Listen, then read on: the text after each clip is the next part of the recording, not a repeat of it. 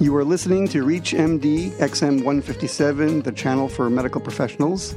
And I'd like to welcome you to a special series today, The Focus on Diabetes. I am Dr. Danny Petrasik, your host.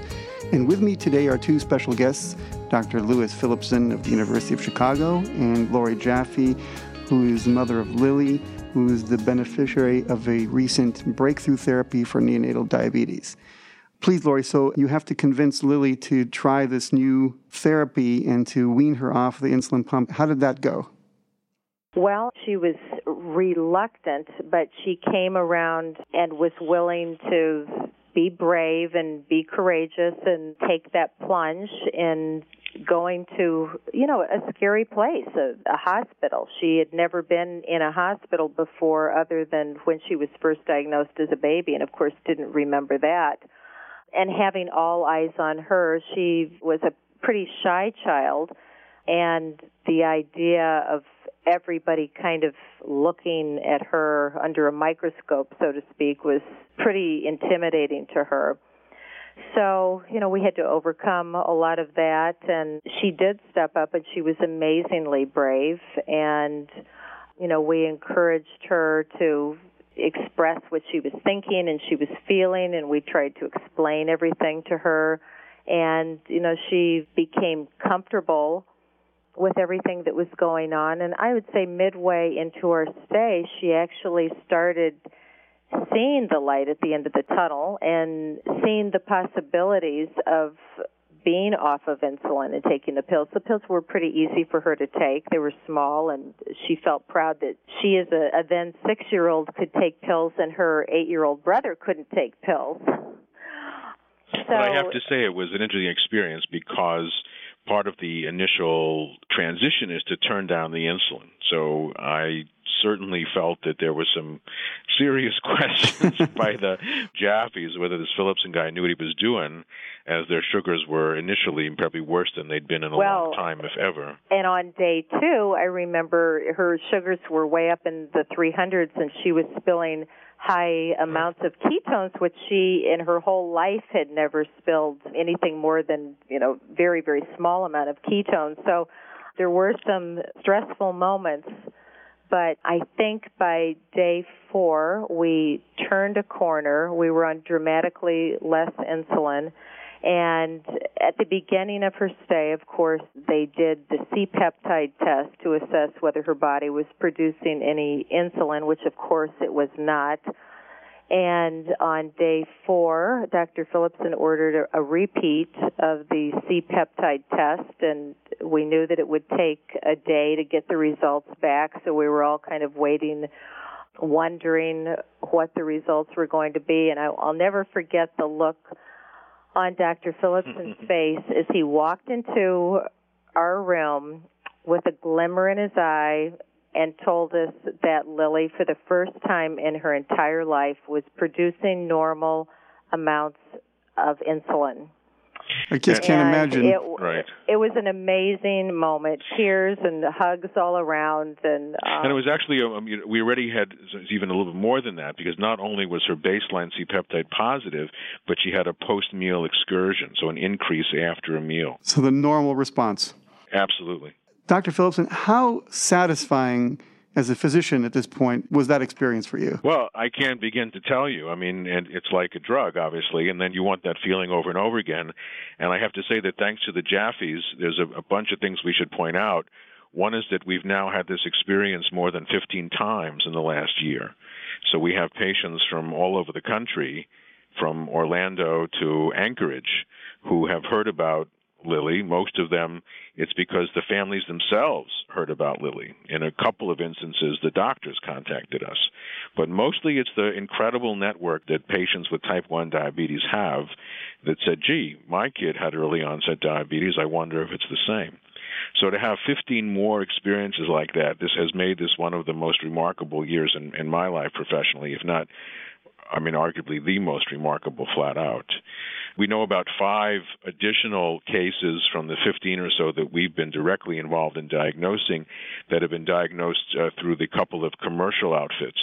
And so at least in a few of those cases, the doctors have asked us to help out with this transition, since it has these sort of interesting effects, and there's both an inpatient approach and an outpatient approach for the older kids. So maybe there are 30 that we know about in the entire United States.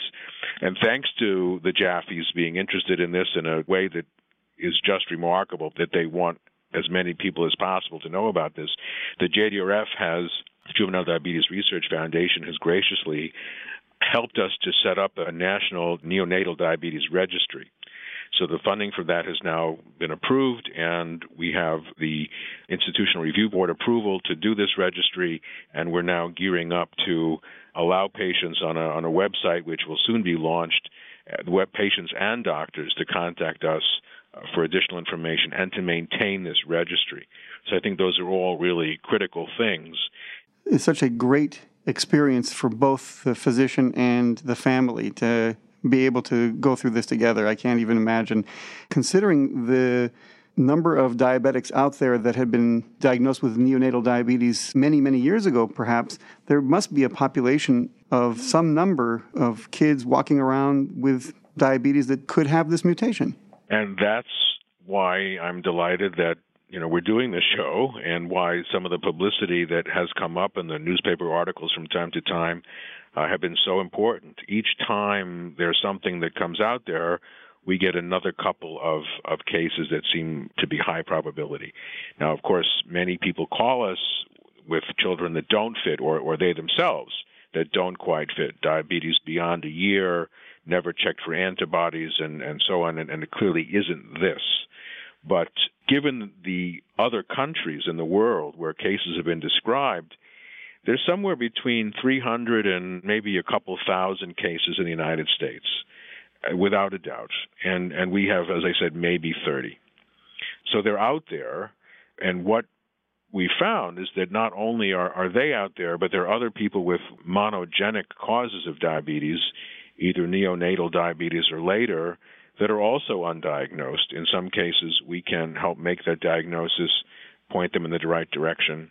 And in at least one case, we've identified a new gene just this year in a family that came to our attention because of this publicity. We were able to sort out a new gene, and that was just published in the Proceedings of the National Academy just 2 weeks ago. Congratulations. I did see that article. I want to just ask Lori one question, then I want to get back to you, Dr. Philipson. Lori, so how is Lily doing now? Oh, my goodness. She is doing so beautifully. She's been off of the pump now and completely insulin-free for over 1 year. She has adapted beautifully in every way to life without her pump. She feels great and is enjoying a new sense of normalcy that she's never experienced in her life before. And I'd say she really has a spring in her step and has come into her own, and I think that we're really seeing her personality emerging for the first time because she physically feels great. Oh, that's just so marvelous. Love to be able to check in on you sometime in the future and see how that is going, because that's just the greatest outcome you could hope for. Oh, we'd be happy to. We feel like it's a true blessing for our family, too, to have a normal life. Absolutely. And what long-lasting impression this experience is going to have for Lily, who knows? It's going to really change her outlook on life, I'm sure. I'm sure.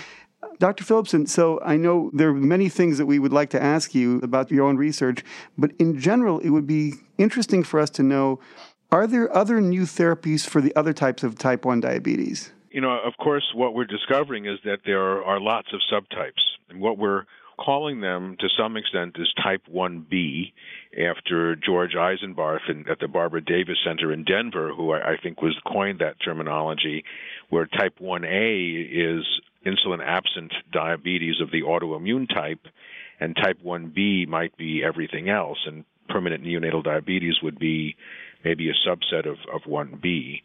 But what we found, and what Hattersley has described in his wonderful recent reviews, is that there are probably 5 or 6 genes that are together associated with most of neonatal diabetes. Now, there are other kinds of monogenic diabetes that come up a little bit later in life. One of those is the gene that we've just discovered, as I mentioned, where mutations in the insulin gene itself can be so severe as to cause the beta cells to die. And it can look much like what Lori Jaffe just said about her family, that while in some families there are multiple members with diabetes that are antibody negative, it can also happen spontaneously. Maybe there's a hot spot, a mutation that happens in the germline so that we don't see any family history. Some of these mutations are peculiar because some members of the family will have type 1 diabetes. Some members look like they have type 2 diabetes, but they're usually thin, and in fact, then they all have the same mutation. I'd like to thank Dr. Lewis Phillipson of the University of Chicago School of Medicine and Lori Jaffe for being our guest today, and we've been discussing neonatal diabetes. I'm Dr. Danny Petrasik, and you've been listening to a special series, Focus on Diabetes, on ReachMD XM157, the channel for medical professionals.